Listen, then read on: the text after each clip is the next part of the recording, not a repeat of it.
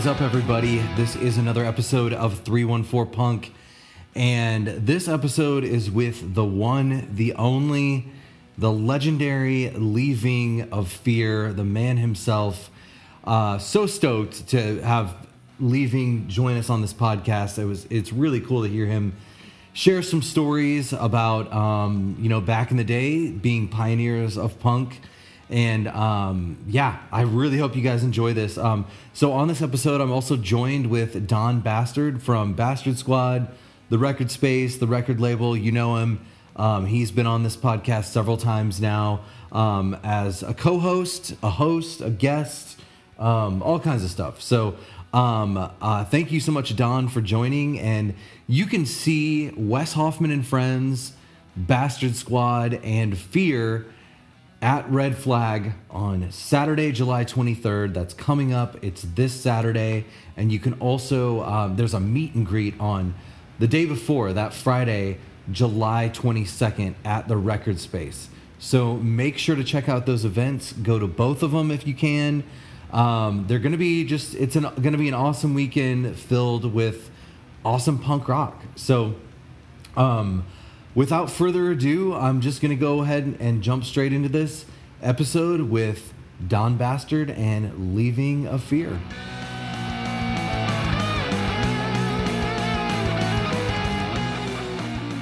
Awesome. So I'll officially kick it off. This is 314 Punk.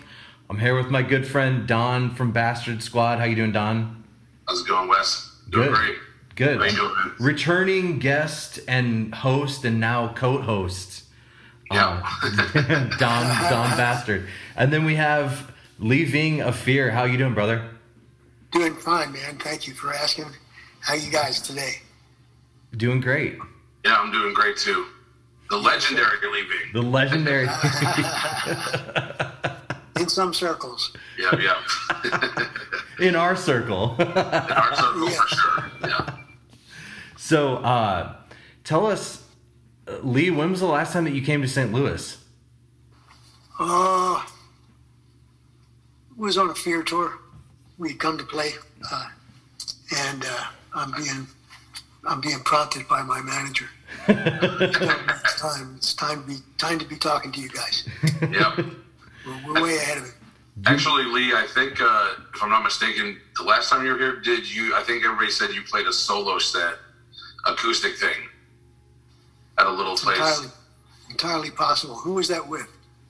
I'm not sure who it was with. Was I playing Fear songs? Yeah, acoustic. It was like a little acoustic set over. I don't remember where they said it was at. I missed the show. I actually knew about it, but I missed it. But the last time Fear played, I actually was there. That was at Fubar, and I think you were playing with Agent Orange, DI, and Total Chaos. That sounds very familiar. Yeah, that was like 2011 or something like that. So like 10 years, right. 11 years ago. Yeah. Right. That was an amazing show, by the way. Oh, thank As you. always. Thank you very much. Yeah. It's always great to get out and play. Yeah. How was Especially places where you haven't been for a while. I'm curious, how did you feel about the show at the Misfits in Chicago? Oh, it was great. Yeah, I was there too. I had a good time. Yeah, that was a pretty big crowd, and great to see you up there. That was a great set. Oh, man, thank you. And thank you to the Misfits. And the Misfits are doing it again. Yeah, and you're actually playing the day that they're playing at Riot Fest. So Misfits are playing that Saturday, and you're playing earlier in the day. Oh, so we are both Fear and Misfits playing this week. At the Riot Fest show. Oh, the Riot Fest show. When is that? September 17th or 18th, I think. All right. You'll be playing with them again. So, Lee, how long have you officially been doing what you've been doing? I started this band approximately 1978, approximately. Mm-hmm. Maybe a tad before that, maybe a tad after it. But it was by virtue of having seen and heard some things all at the same time. One of them was, of course, the Sex Pistols record. Both Sex Pistols records. I was a big fan. I thought it was great, and they had it pretty well down. And so I was inspired by that and began to look for players. And I found Durf, Scratch first, then Spit Sticks, and then Philo Kramer. And we were that band up until very recently. And could be again. You never know. Yeah. I mean, I would always be happy to have those people I just mentioned, join in with whoever else was doing it at the time. And that would be cool. And I'm still in touch with everybody. Yeah, and Spit's still in the band, right? Yes, Spit's still in drum. Yep. So when everything was happening around that time, 1978, like when punk was kind of starting to birth itself for a little bit, it was starting to kind of come about. You talked about the Sex Pistols and everything. Did you kind of, like, what was happening in California at the time? What was the music scene like? Well, going back to Brendan again, therefore, he had a basement, burnout basement that was brick that he painted black, and that's where he lived. And that's where he started to put shows on. I'm wanting to make the quotation marks, the punk rock shows, because the punk rock world in California, in Los Angeles, existed primarily in Brendan's head. It wasn't reality. It was something we heard about. Most of us who were interested in rock and roll generally, or that sort of thing, the punk rock thing specifically, would have followed the Sex Pistols' progress as they came through during one of their national tours or something like that, and would have also been busy starting their own group, as I was, and trying to find players who could play that fast was no easy job. And I wanted it to be fast, and I wanted it to inspire the audience to slam dance. And that all sort of took care of itself. They seemed to know what to do, and it inspired me to make the songs that I was writing, which I thought were already slightly or more so egregious in both the lyrics and the rhythm. But I was always looking for another nth degree faster or more troublesome with its lyrical content. And you guys actually had back then too, like producers or engineers in the studio didn't even know how to handle punk bands, right?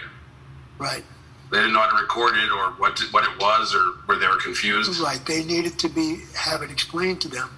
Yeah. And that was my job at that point. And I fell right into it.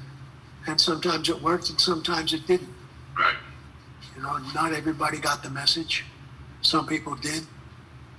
And our band was getting great. Yeah. Playing really fast. And Philo's guitar playing was great. And Durf and Spit and me locked up really good. And we were playing every place in LA where they would have this kind of thing. Right. And that was Brendan's places and lots of the other places. There was a biker bar in the Valley where we got to play a couple of times. Fear did. And lots of places in LA, some more artistically derivative bars that were having punk rock, and we were playing every place they would have us, and recording our first record. So as Fear started to take off, was there a certain point where you felt like, okay, we're really starting to make it here, and that punk rock in general was like starting to become more of a mainstream, and Don, you kind of mentioned that producers didn't know what you were trying to do. Was there a point where, like, you felt like it was really starting to catch on, and what was that point? Well, probably around the time where John Belushi had come to town for us to meet. He was a fan of that kind of music, and he was still on the show, Saturday Night Live, I mean, and got us on to Saturday Night Live as musical guests. And that made me suspicious that it might be possible that this heretofore verboten style of music was catching on. And I was very happy about that, and we attempted to take full advantage of it, because right after we played Saturday Night Live, we went out and did another cross-country tour. And I noticed that the crowds were bigger. So it all seemed to be working. Yeah, I was going to say, it also helps that you recorded probably one of the most, the pinnacle punk record. I mean, the record is pretty damn flawless and kind of sets the standard in the bar, you know? Thank you. I wanted it to be faster than everybody else. I wanted it to be a little better, a little different. Yeah. I wanted us not to be doing the same damn thing everybody else was doing. Right. Yeah, stylistically, it's completely different than everybody else. I mean... So I was really content with it, with the fact and the way of it having been going. And as I said before, we were totally content with the idea of us getting on to Saturday Night Live. Right. You know, one of the most popular television shows in the world at that point. And it was a big help. That was pretty amazing too, especially since clearly the whole place got trashed. Right. Everything was different. Yeah. You got another one, Wes? No, I was just kind of... You're just fascinated, right? Yeah, I'm just like... It's cool. It's not often you get to talk to somebody who started everything. Exactly. Yeah, I mean, it's like, I feel like what, you know, it's people like you, Lee, that have really paved the way for people like me and Don, who, you know, we wouldn't be doing what we're doing if it wasn't for what you guys did. So tell me a little bit about, what do you feel like, what's kept you going and doing this for so long? I don't know.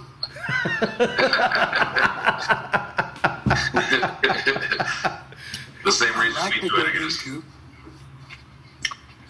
Into the the charter of the nuances is we were able to get that taken care of, and it's very cool. Yeah.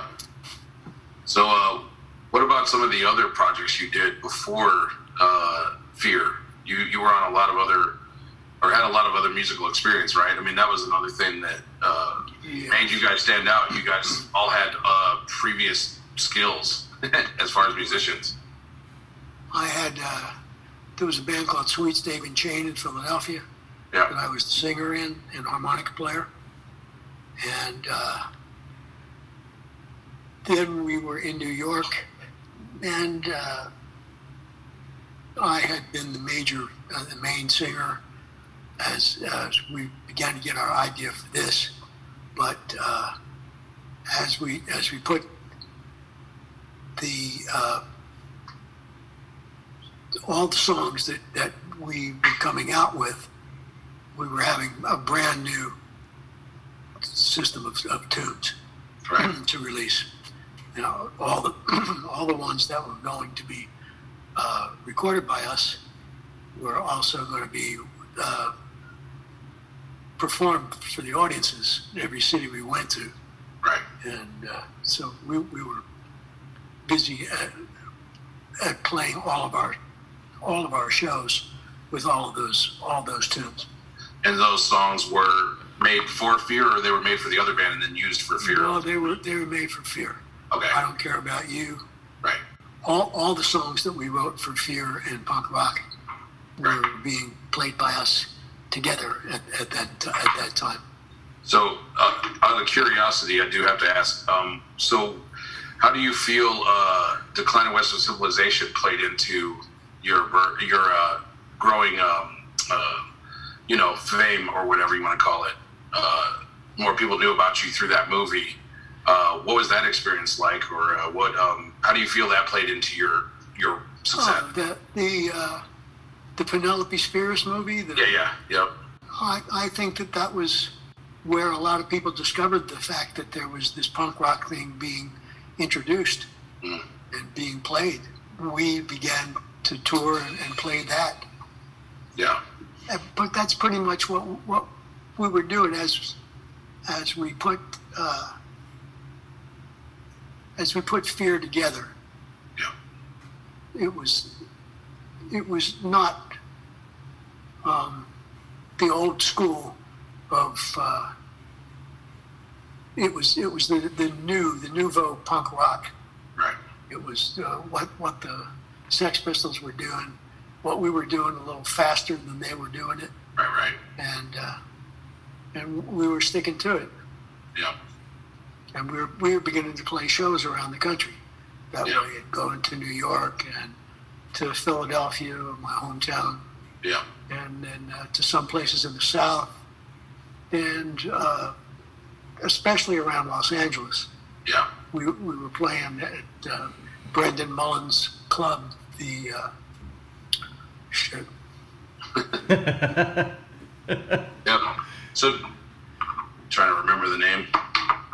Do you remember recording or being in a movie called Nightmares? Vaguely.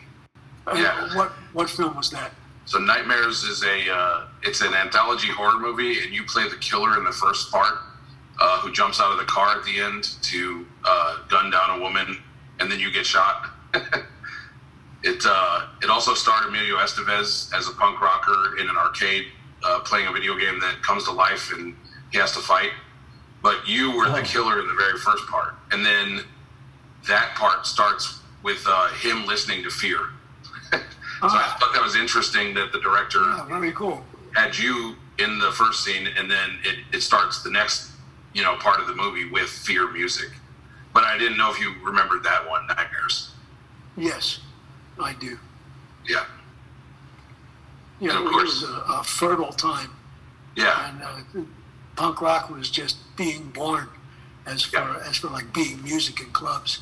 Yeah. And some clubs adapting it after, like the club in San Francisco, that especially, they adopted it. Are you talking about gusto. Gilman? No, I'm talking about the shit. The venue that was it the same club you shot Decline in? What club was that? Let's see. I'll find out. Who was the club with the club owner that everybody was giving raspberries to? And he was like the main club owner on the punk rock scene to start with. And his club, too.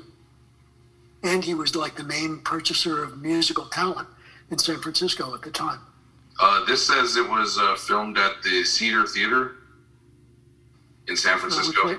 We played lots of places like that. Yeah, but there was one place where that was like the main punk rock place and managed by the main punk rock guy. Who is that? The main popular promoter in punk rock in San Francisco. This says the first thing that comes up is called Sound of Music. No. Or says we used to drive to San Francisco and play for him all the time. We played in San Francisco semi-regularly, and we would play all the Fear stuff, only the Fear stuff. Was it the Mabuhay Gardens? Yes.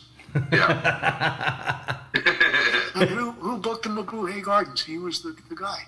Yeah, let's see who that was. Looks like was that the Ness or Eddie? So these are earlier. Okay, so it says Jerry Paulson. Yeah. No. Okay.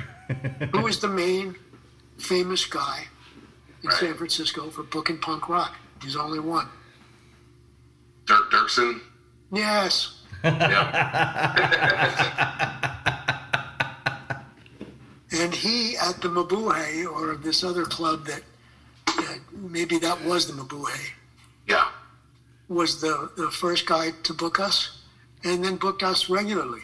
After that, we'd come out there and play for good crowds. It was very cool.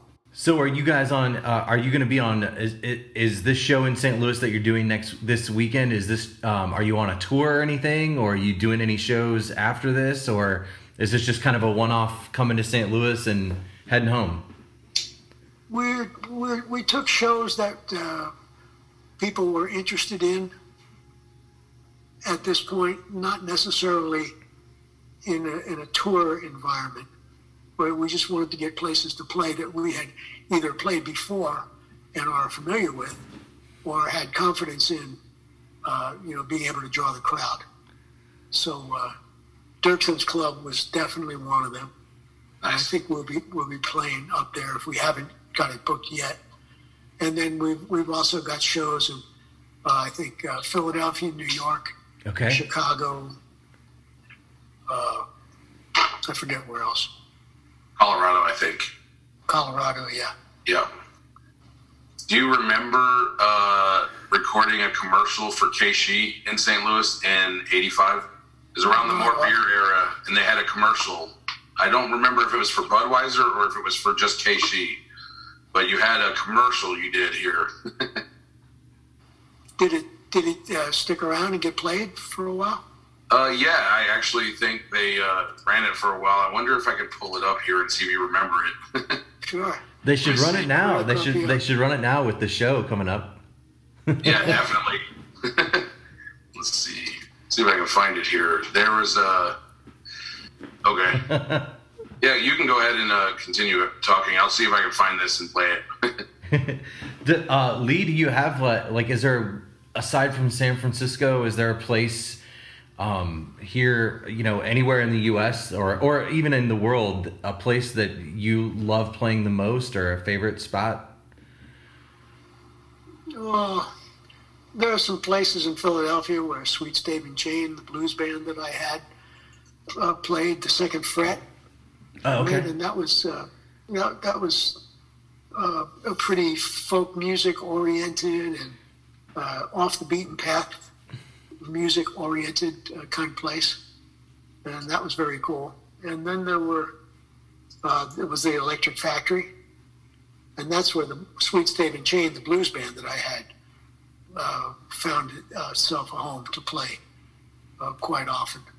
But then as this thing happened, it did change hands a bit, and we wound up playing more punk rock style shows because of the bands involved at the Electric Factory and at the Second Fret and other places in Philadelphia.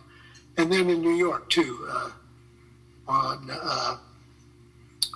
where the hell was it? There was a place in Midtown that would have this kind of music. So we wound up playing there quite a bit. And it was just close to Philadelphia. So do you have any new music coming up? Since it's been a while since American Beer came out. Right. Yes, absolutely. Excellent. How's that going? How do you like being in the studio again? Oh, well, we're not actively recording our record at the moment, but we will be soon.